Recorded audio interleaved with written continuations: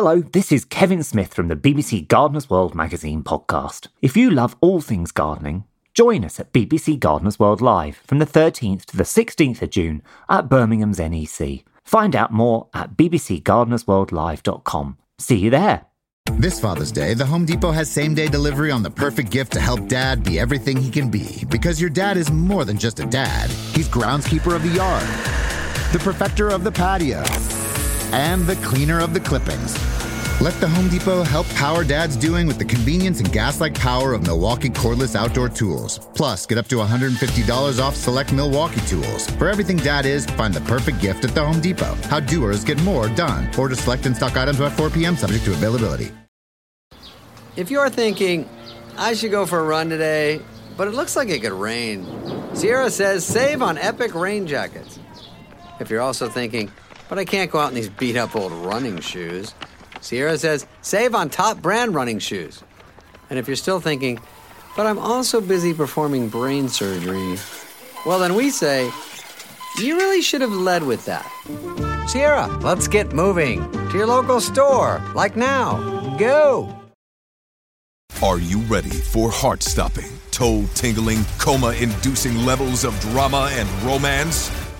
Okay, great. Well, you can find it all included with Prime Video. Check out Expat, starring Nicole Kidman, The Idea of You starring Anne Hathaway, and the history-bending romantasy My Lady Jane, which will leave you speechless forever. Or till the end of the episode. Find your happy place. Prime Video. Restrictions apply. See Amazon.com/Amazon Prime for details. Hello, and welcome to the BBC Gardener's World magazine podcast, brought to you by the team here at the magazine. Join us as we chat all things gardening with the nation's favourite experts.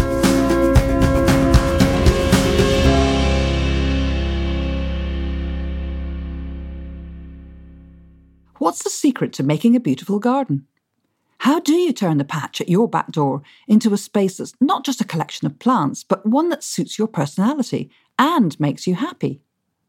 Hello, I'm Lucy, and today I'm exploring the idea of how to turn your dream garden into reality with a man who's made more gardens than most, from his time as presenter of Gardener's World and of Ground Force and Love Your Garden. It is, of course, Alan Titchmarsh. In his highly personal take on making a garden, he reveals the key steps he always takes when creating one, how to know when it's time for change, and the mistakes he's made along the way. But first, I asked him to share with us, what does a dream garden mean to him? Well, the dream is an escape, but it's an escape, in the case of the garden, to reality, because it's your only chance, I think, to make a dream come true, to make your dream. I mean, gardens, particularly during the past few months, have been most people's salvation, really. They've been a chance to reconnect with nature, to get in touch, to shed the worries of the world. Gardening has always been like that for me. It's always been a kind of solace, a secret haven, really, which makes it sound as though I've been either very unhappy in life or I don't like reality. It's not that. It's just that particularly today, with the pace of life being so rapid, you're given a chance and nobody likes every single thing about their daily life. There are bits in it that are obviously more unpleasant and some that are more pleasant than others. But you get a chance with a little bit of earth around your garden, which seems such a simple thing, so simple that many people don't even realise it's a possibility. You get a chance to make, if not perfection, then your idea of a little bit of heaven. Now, things go wrong with it, and it doesn't always grow the way you want it to grow, and pests and diseases come, all that. But you've got to park that, because look upon any little square of earth as a chance to make magic, to make a dream. And that dream is your own individual idea of a little perfect world, a world in which to escape the greater worries and to surround yourself with beauty, with calming influences, with features and things that give you spiritual uplift. It's the most underrated occupation. You don't necessarily get paid for this occupation, but thing to occupy yourself with in the world. You, with the help of nature, playing a large hand, are in charge. You can make whatever you want and it will grow. It's not just like painting a picture, which stays, or furnishing a room, which stays. It's a living, breathing, moving thing. And in that respect, you are allowed to dabble in dreams. And I really do believe gardens are dreams. I came home from a month away 2 days ago. So I hadn't been in my garden this side of the water. I've got a little garden on the Isle of Wight, and we've been there for a month for holiday. And I came back. I broke my ankle when I was over there. So it was slightly longer than was intended. I was there a few more days than I should. And I came back, and maybe it was because I was frustrated, all those things. But I'd been away from my garden for a month, and I came. The sun was shining when I came home. And I went round the garden on crutches, right the way around 4 acres, because I thought, I'm doing this. I'm going to do it. And I did. I looked at the end of the day and I'd done nearly 3,000 steps on crutches, which must count for an awful lot more when you've got 2 feet. And I ended up on a bench in a corner in the sunshine. And I felt quite emotional because I realised I'd come back to my main dream. And I also realised, and I said out loud to myself sitting on this bench in the evening sun, gosh, did you do the right job for a living?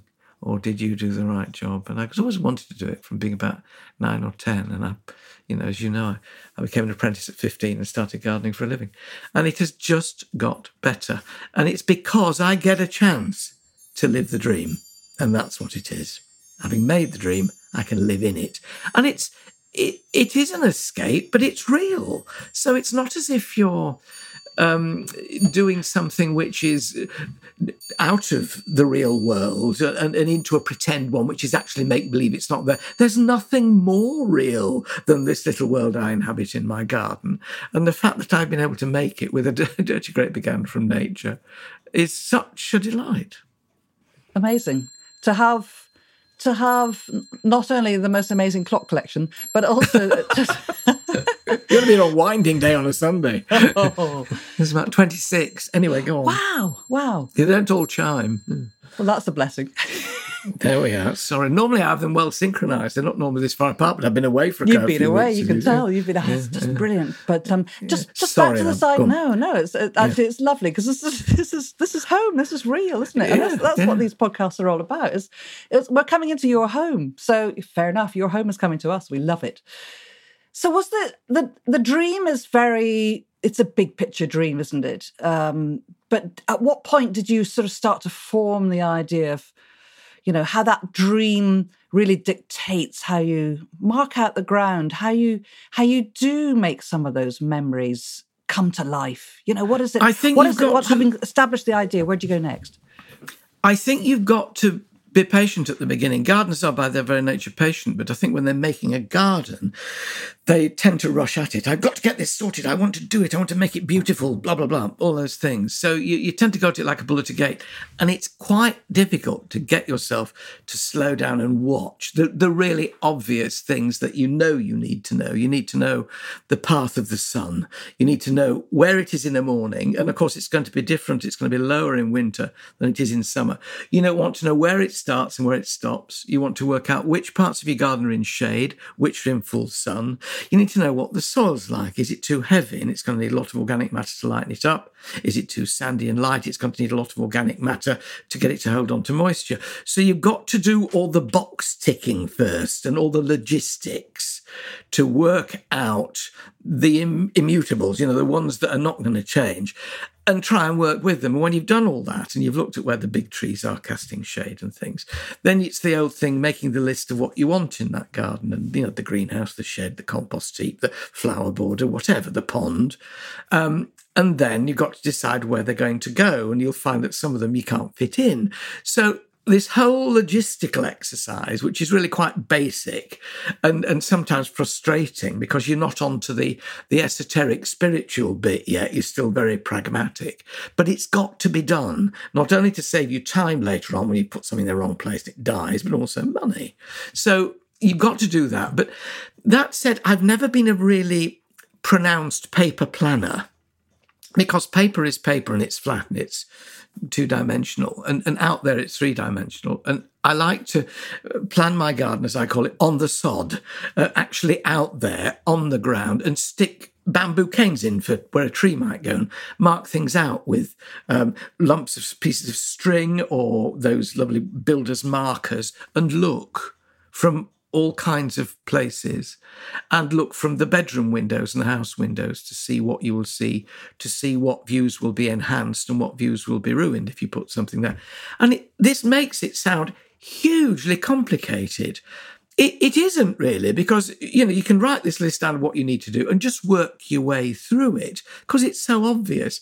But if you go at it like a bullet again, I'm having a pond, and you go out with your spade and you dig a hole and it'll be where you wanted something else, really, won't it? So it does make sense to plan, but I don't want to sort of overface people with saying, if you can't plan, you can't have a garden. The most important thing is to create somewhere that you enjoy being. And I always think that about gardens, for instance, at Chelsea Flower Show. A lot of them are very nice to look at. The ones that I feel are the best gardens are the ones I want to go in and be surrounded by. And that's what a garden is. So three-dimensional that it envelops you. You're not just looking at height, depth, width. You're being surrounded and kind of cuddled by a garden, I suppose. I do like sharp things in a garden. I like good line. I like borders and beds and certain areas to have a degree of sharpness about them. But within that sharpness, I quite like billowing and bountifulness. And I also learned coming here when we came to this house, which is the one I did immediately after I'd done Gardener's World at Barley Wood. It's an old sort of 4-square Georgian farmhouse. It looks like a doll's house. It's mellow brick, and it sits in the middle of its plot with a bit of meadow behind it, which I extended. I managed to buy a bit of farmland. So ostensibly, it's in the middle of its garden.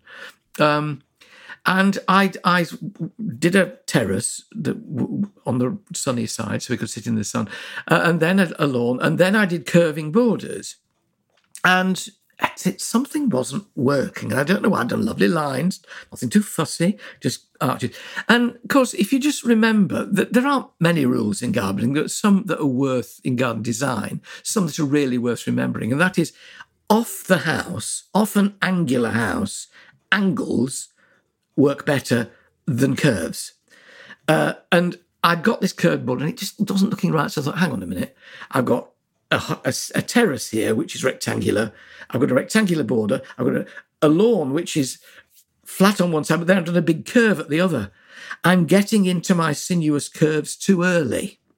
I made the other side of the lawn angular, and it then complemented the house. And behind that border, I then put the curves. You see what I mean? So that you start always, I think, I like a garden to reflect the angles of a house, but then to fray into, this sounds grand because it's like a big garden, to fray into the countryside. I mean, if you're in the semi and there's another garden at the end of yours, it's different. It still works on that smaller scale. Do the hard lines next to the house and then gradually get more loose, more frayed, more less symmetrical and more relaxed as you get further away from the house. And suddenly it all comes together. Oh, why didn't I do that before? I should know. And I didn't. I mean, this obviously is, your kind of biggest garden to date. You've had small gardens, so, and week in, week out on Ground Force and on Love Your Garden, you're making small gardens as well as big gardens. So where do you get the most pleasure?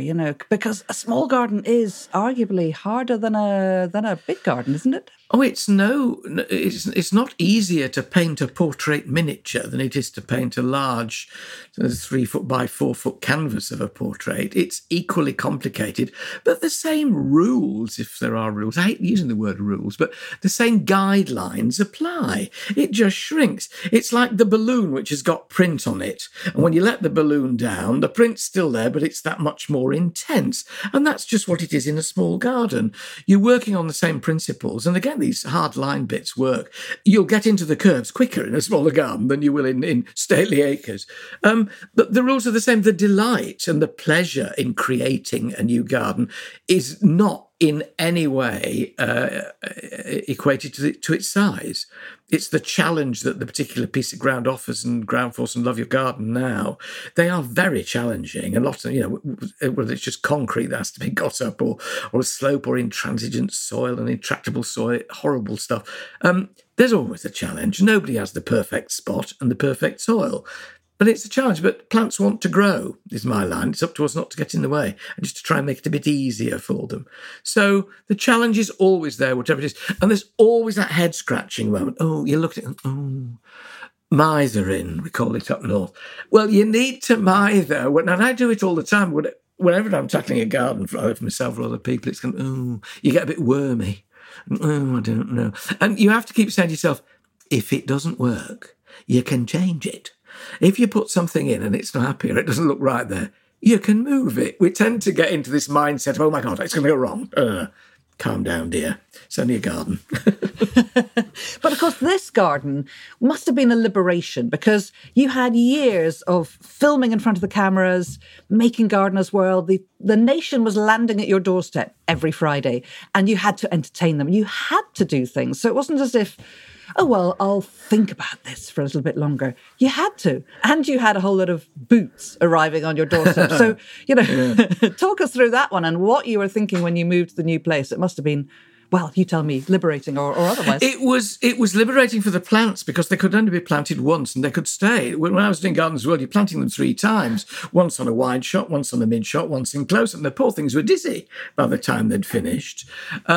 So, yes, it was liberation. And the camera crew, I'd been filming in my garden, not just for Gardener's World, but for Breakfast Time and other programmes before that. So we'd filmed in my garden, 2 gardens, a very tiny one. Our first garden when we got married was 40 feet by 10, so 515, so tiny patch. We'd filmed in there for Breakfast Time and Nationwide. Then we filmed at Barleywood for Gardener's World. And I was given a little sign when we left Barleywood by the producer, Colette Foster. Well, my wife was given a sign, and the sign said, no admittance to film crews. And until this year, last year, we hadn't had a film crew in the garden. To celebrate my 70th birthday, ITV very sweetly said, look, we like to do a programme about it. Could we film in your garden? And then you at Gardener's World said, well, if they are, can we? Well, come on, I'd be churlish to say no. And Jonathan Buckley had photographed it, because I'd agreed with my wife that I could have photographs taken and do a book about the new garden. But it is a relief, really. But the thing is, you miss sharing it. The pressure isn't there to do things quite as rapidly. And what had happened by the time I got to the end of my 6-year stint on Gardener's World, the other presenters occasionally came to my garden, and then the controller of the channel decided she liked that so much they came every week. And that meant that my garden was not only my garden, it was being gardened by other people as well, whom I'm very fond of. Joe Swift, Chris Beardshaw, Pippa Greenwood would all come and do something in a corner.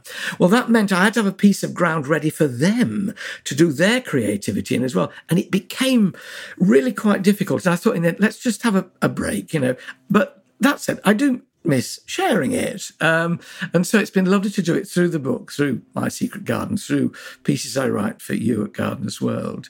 But yeah, but I still garden every bit as much as I did, because that was another reason for doing the book and for letting the cameras in, because people would say, I don't suppose you bother now, do you? Now that the cameras don't come anymore. I'm a gardener. I can't not. It's what I do of choice. It's why I never go to football matches on a Saturday, because I'm gardening. Yeah, I know. It's that whole busman's holiday thing. What do you do at the weekend? Well, of course, I go out and garden. I do. And in all weathers. If it's absolutely persisting down now, I'll stay in and write a column. Of course I do. But when the sun is shining, it's shining now. I'm looking out of my window at the sun shining on my wildlife pond and water lily pads and irises coming up now. And don't look at it, Alan. It'll be there when you've finished. It's okay. I have to be out. And it's such a delight. And as I say, when I sit on that bench in the corner in the sunshine, I do. It sounds very twee and Pollyanna-ish, playing the glad game. But I know that I'm in the right line. I've been allowed to do lots of other things as well, music, Classic FM, the proms, chat shows, interviewing, which I love. I'm nosy Parker, really, just interested in people. But at the heart of it is a gardener who gardens, and that would be the last thing to go when I can't lift a spade, you know. Yes, you'll be under it. I'm happy to contribute. Do you know, there's thinking about design and thinking about what you were saying earlier about the dream and the space. Designers often talk about this spirit of the place, you know, making the garden that's not only right for you, but right for where you are. I think that's quite a hard concept for many people to grasp. So tell us, how did you go about finding that? And, you know, where do you look? How do you get to that notion of the right garden in the right place? Well, I suppose it boils down in the end to experience. But there's a degree of subjectivity in the genius of the place. It's not often, not always, patently obvious what you should do, but you need to make something around a house that, for you, is comfortable with that house. For you. I remember once having a real argument with Germaine Greer, who was telling me that French marigolds were naff. And I said, well, who says? She said, well, they are, they just are. And I said, well, just analyse that.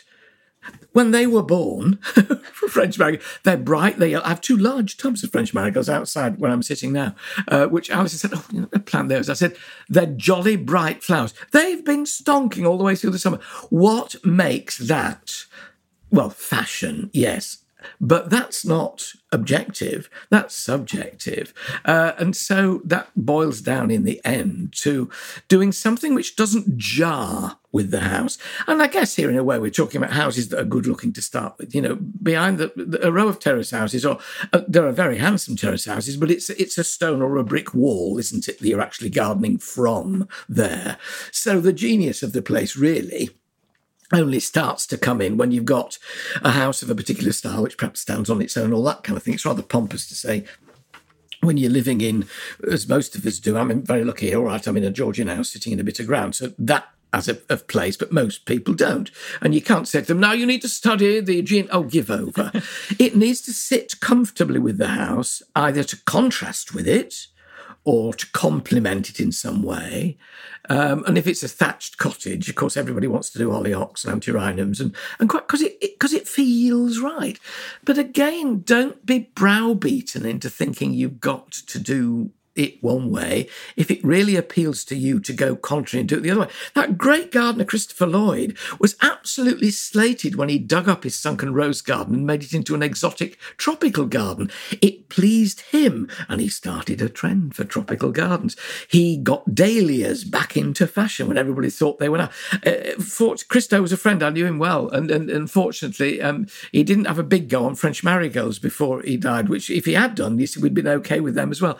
So don't be too bowed down by other people's taste.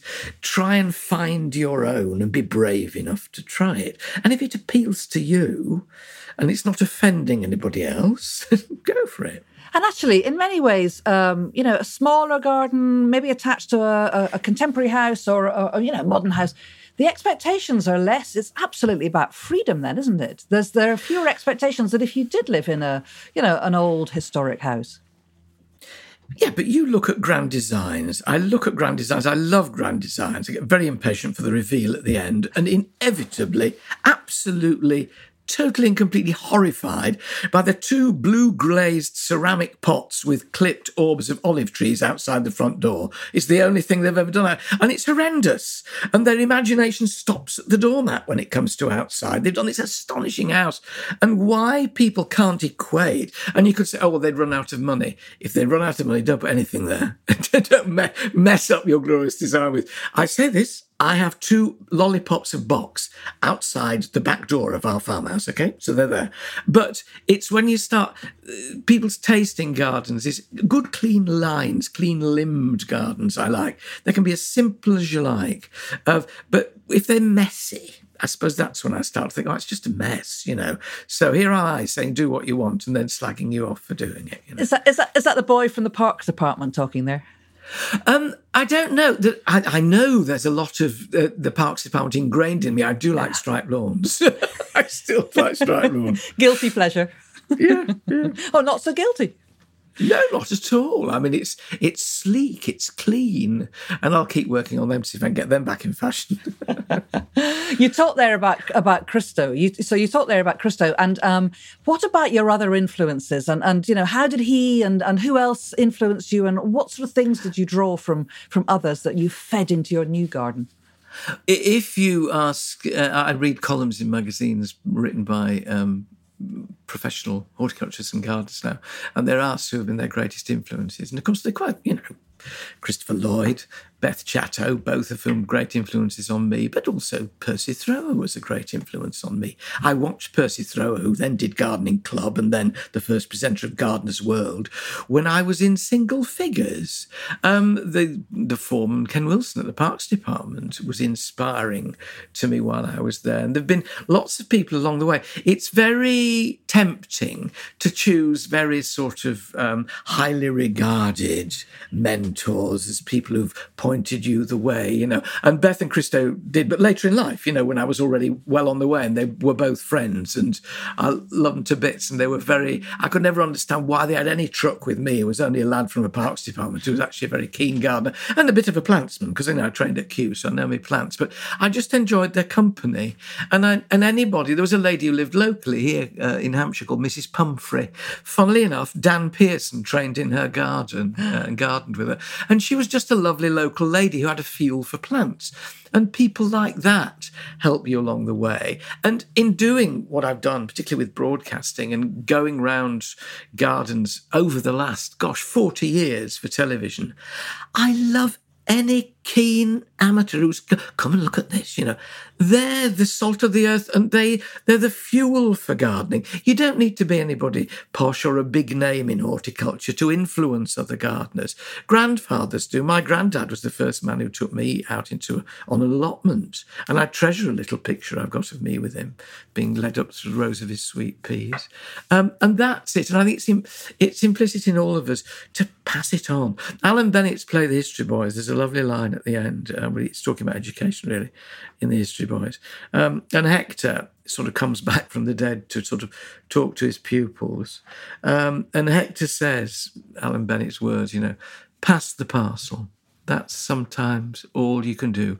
Pass it on, not for me, not for you, but for someone, someday, somewhere.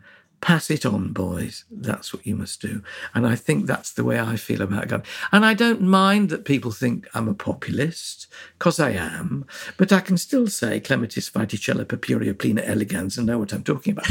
But I want everybody to get that raw pleasure that I get from gardening without making it too intellectual. What do you think is the legacy of all the programmes that you've made? Well, I hope it's just stopped people being frightened of it. Because I think gardening has a great magic. It doesn't need to have a mystery. I try and wipe away the mystery and retain the magic. And the dreams, going back to what we were saying at the beginning, it's all about dreaming. But I'm desperate for other people who don't necessarily, or are frightened of it, because they look, I don't know what to do. I look at it and think, oh gosh, well, where do I start? And my job is to take them by the hand and say, there, come along, have a look, and then hand them on to other people when they've made those initial strides. I make no apology for being a populist, because a populist's job or populist's aim is just to try and spread the word. And it's a magical world, the world of a garden. It is that world of dreams and nature. It's the sharp end of conservation and environment. And you can load all these things onto it if you want to make it really heavy and really a responsible thing to do, which it is. But you can also say, just look at the joy I get from this. Do you want a bit of it? This is how you get. And I just try and open people's eyes without being pretentious or pompous and I know I got it in, and I still do get it in the neck for being a populist. I remember a lovely alpinist, I won't give her name because she was a great friend, but she was one of the country's best alpine growers. And I used to be on the Rock and Alpine Group Committee of the RHS. And she came up to me at one Chelsea Flower Show when Ground Force had started, and she said, "Mr. Titchmarsh, what have you done?" And I thought, well, what I've done is shown people what you can do in a little patch of ground. All the work that I've done within it has been properly done. The ground's been dug properly. Things are very properly planted. It's not the gardening equivalent of the staple gun making furniture approach. It's not like that. Everything is done properly. And my analogy, which is really rather trite and not terribly appropriate, but if you adopt a child rather than give birth to it, do you love it any the less? And the answer is no, of course you don't. It's the same if you go and make a garden for people in the space of a week. There you are, here's your garden. Will they love it any the less? They will embrace it with open arms when they've been looking at a sheet of concrete, probably because they're either too poor to have done anything about it, the funds weren't there, too busy looking after somebody to do anything about it, incapacitated through no fault of their own, so they've not been able to do it, and you gift them with a garden. You start them off and they can then pick it up and, if not run with it, because they can't, but they can certainly look after it and they can understand the benefits of having one and the therapeutic qualities of a garden. And I don't see what's to knock there, apart from getting more people interested in it than otherwise. And if you're trying to make gardening an exclusive pastime, I am not your man. And I think you've said, linking to that, I think you've said that one of the things that you look for most in a garden is personality, which, I mean, obviously you're creating very personal gardens for people in a really short time in Love Your Garden. And obviously in your own garden, you've had longer to do that. But, how do you get to that sense of personality? Because a lot of people listening to this will think, oh, okay, I've got a space, I've planted some things out, I've maybe followed some planting plans, but how do I make it mine? How do I make it my personality rather than copied from your ideas in a magazine? Well, work out what you like looking at. And if you've copied an idea from a magazine which actually don't like it very much, change it, move it until it appeals to you. And that's what personality is. Gardens that are run by organisations are lovely, but they lack that individual personality that you get at, Highgrow, which is the Prince of Wales. I mean, his personality blossoms in that garden. You see what he likes. I mean, because it's very much, yes, he has help, but he's initiating it and participating to it. It's his garden. Christopher Lloyd's garden was his garden. Make yours your own. Yes, start off with other people's ideas. And when we're doing Love Your Garden, we're, gifting people with a garden which is done. But I've looked at them and try to find out what they like and what I think they would like. We leave it with them and then they adjust it. I don't expect them to preserve it in aspic the way I leave it. And that's the other thing about a garden. It is always work in progress. It's always moving. I've had great fun this year, not just tweaking a border, but completely clearing it and starting again. In fact, it was a row of conifers, and I've taken the conifers out and planted Japanese maples and hostas. I go out every morning to look at that bed. And it's the end of the year. I planted it in March. And that raw excitement comes as a result of having a complete makeover in a corner. And the word makeover has sort of become bad. That's what gardening is. Gardening is doing a makeover of a piece of earth. And so to be sort of pompous and I don't believe in makeovers, what else have you done then? It might have been slightly slower. And so if what you're criticising is speed, yes, okay, you're on a guilty as charged, but God willing, all the stuff I plant will grow because it's been planted properly.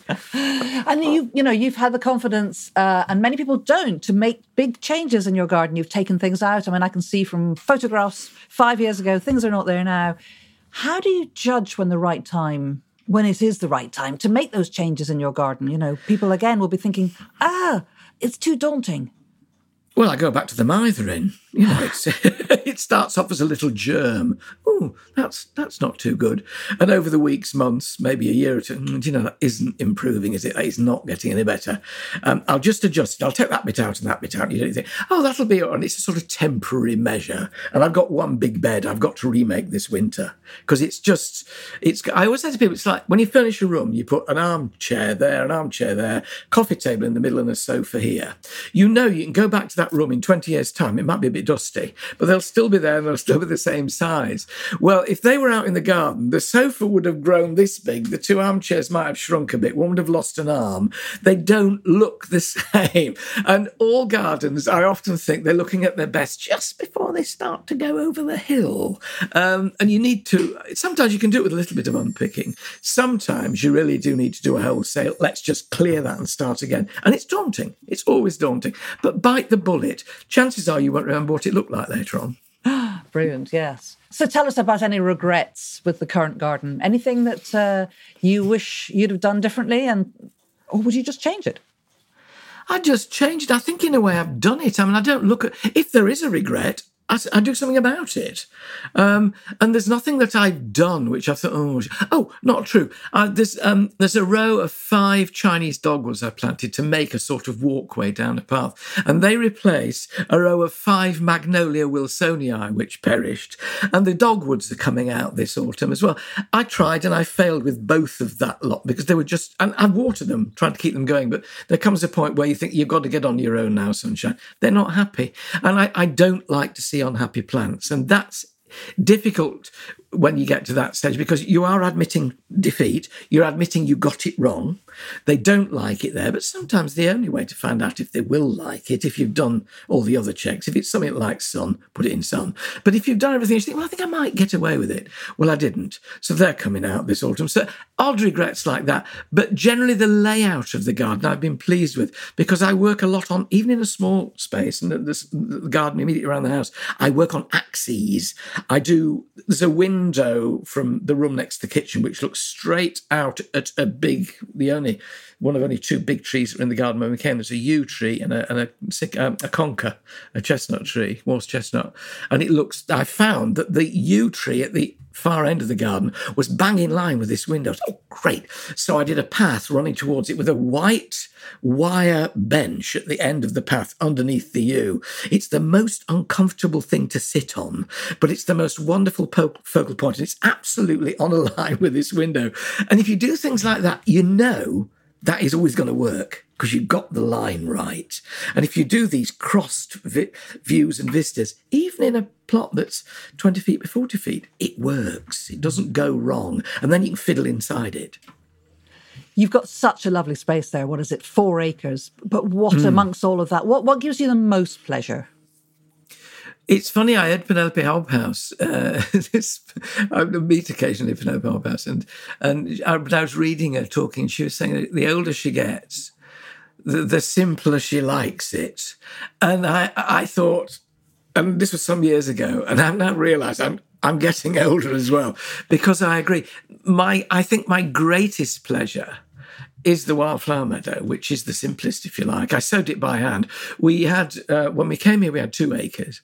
It's about 1 acre of garden and about 1 acre of it was nettles and just a mess, really. And I then bought from the farmer next door 2 more acres to make a proper wildflower meadow. And I sowed it by hand with a bucket and a seed fiddle, which broke halfway through. And I watch it now. We've literally this week just cut it. And people say, oh, there's such a lot of work, wildflower meadows, aren't they? No, this one is 3 days' work. We cut it, take it off, that's the most important thing, beginning of September. And then it's and I mow rides through it all the time. Every week we mow the rides, and it's the same rides. And again, they are either on axes or windy, but mainly they're angled because it's nice to have wildflower meadow with goose feet like Hampton Court. You stand on one spot, you look straight ahead, and there's one path running straight to die. There's another one at an angle of about 45 degrees that way and 45 degrees left and right. And things like that please me. And I sowed this, it must be getting on for 10 years ago now I sowed this. It starts with cowslips in March and April. And we then go on to marguerites, moon daisies, and then come the knapweeds and the scabious and the vetches. And then the marjoram comes out in August and the whole thing turns purple. And then the seeds fall end of August, beginning of September, and then we cut it. And I like sunshine. I like woodland, and I've worked above Barley Wood. We had about 35 acres of woodland, which I run as a nature reserve. And I like woodland, but I like being in the open, and I love a wildflower meadow. And we now have orchids popping up. And I got a bee orchid last year, which was wonderful. And that, I suppose, and looking out as I'm sitting at my desk, looking out over the wildlife pond that we dug, which is about... what would it be, about 20 metres by 20 metres, something like 30 metres. It's a big pond with lilies, water lilies in the middle, and a little rowing boat on it. And I just gaze at that and try and concentrate on writing at the same time. So funnily enough, like Penelope Holthouse, like Penny Holthouse, I'm getting keener on the simpler things, really. And I'm looking at the garden now thinking, is that all a bit messy? And it's interesting, as you get older, I noticed my mother-in-law and my mum, they were older than I am now, they start having a kind of life laundry. They start giving stuff away. They don't want things. They don't want stuff anymore. And it's almost, it sounds maudlin. It's not really. It's a kind of cleansing operation. It's, I don't need this. And I'm wondering if my garden is going to become simpler. Because I was musing when we were away for a month on, there's a border that runs right alongside one of these terraces around the house. I thought, I've got Michaelmas daisies in it now. There were alliums in it earlier in the year. I wonder if I just put something really simple in there, just a mat of something. And I thought, oh, hello, the cleansing bit's coming early then. Do you think this is your last garden then? I don't know. I'd like to think it might. Well, you never want to say, I'm never going to make another garden, because I thought that, and then we got a little cottage on the Isle of Wight, and I made a seaside garden there, which has been delightful, and that's over the last sort of 6 years. So that's probably my last garden. But I don't know is the answer. You never know what's around the corner, and if suddenly work dries up and I can't live here anymore, I can't afford to live here, I may have to, downsize. The children have flown the nest now. It's a nice house. We don't rattle in it, but I could live somewhere smaller. But I do love walking out into my little field amongst my wildflowers. I don't know is the answer. The ability, I hope the ability, but certainly the excitement of making new plot has never gone away. And of course I get to do that with Love Your Garden. I do it all the time. So this is certainly not the last garden I'm going to make. I've got more to make for that. The last garden for me, maybe. And if it is, I'm very happy because I can keep adjusting it. I now know that I can do new things here without having to move somewhere else. And I do like it here. I think it's an amazing inspiration because there's so many elements to it. It's always very scary when other people come around because I never know what... Because it is for me. I mean, it's my garden. I'm not making it to show off. I'm making it to suit the house, going back to that genius of place, to suit me and my family's needs, but also to give me artistic pleasure, if you like, aesthetic pleasure. I like beauty in a garden. We've actually made our veg patch bigger since we did that summer series called Grow Your Own at Home. So we enjoyed, Alison filmed it because we were in lockdown. So it's just the two of us here. And our veg patch is tiny, 3 big raised beds. And I've now put another 2 in and we've made a bigger veg patch and fruit patch, kitchen garden. And I'm excited about that. So I keep altering it and that gives me the shot in the arm. But It's very much where I want to be. And apart from the veg kitchen garden, it's all about beauty. And it is about beautifying that. We're in the beauty business, gardeners. We beautify the landscape, or I hope we do. And we're oft called in after the architect's made a mess to sort of soften it a bit. And I love that combination of hard landscaping softened by plants. I long to make a garden on Love Your Garden or something like that, which is solely plants. There's not an ounce of hard landscaping, just to show that you can still achieve good line with plant material and not necessarily use stone or brick or steel. We haven't seen the last of the Titchmarsh touch. Well, I hope not. I mean, mainly because I enjoy it. I mean, you can never... You've got to treat every day as your last, not from any kind of morbidity, but you've got to make the most of every day. There's been a lot of talk recently about happiness, about it is a choice to be happy.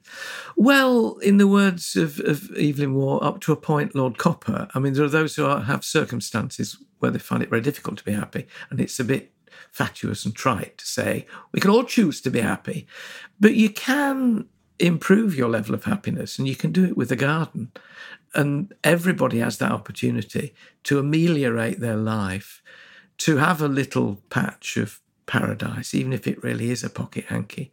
And I've met enough people over the years who have the tiniest gardens, but they're so intricate and so beautiful and have clearly given them so much pleasure and spiritual uplift that I've learnt and been reinforced in my belief in the value of gardens as the most important thing, certainly in my life. And I'd like to think that I might have encouraged a few other people to understand, realise and enjoy that as well. Thanks for listening to the BBC Gardener's World magazine podcast. And for more gardening tips and inspiration, why not try our new magazine subscription offer for podcast listeners at buysubscriptions.com/GWPod. You'll also find our special offer in the podcast pages on gardenersworld.com, where we also share more about today's themes. So if you've enjoyed this episode, please tell others about it and rate us in your podcast provider app. And we'll see you next time.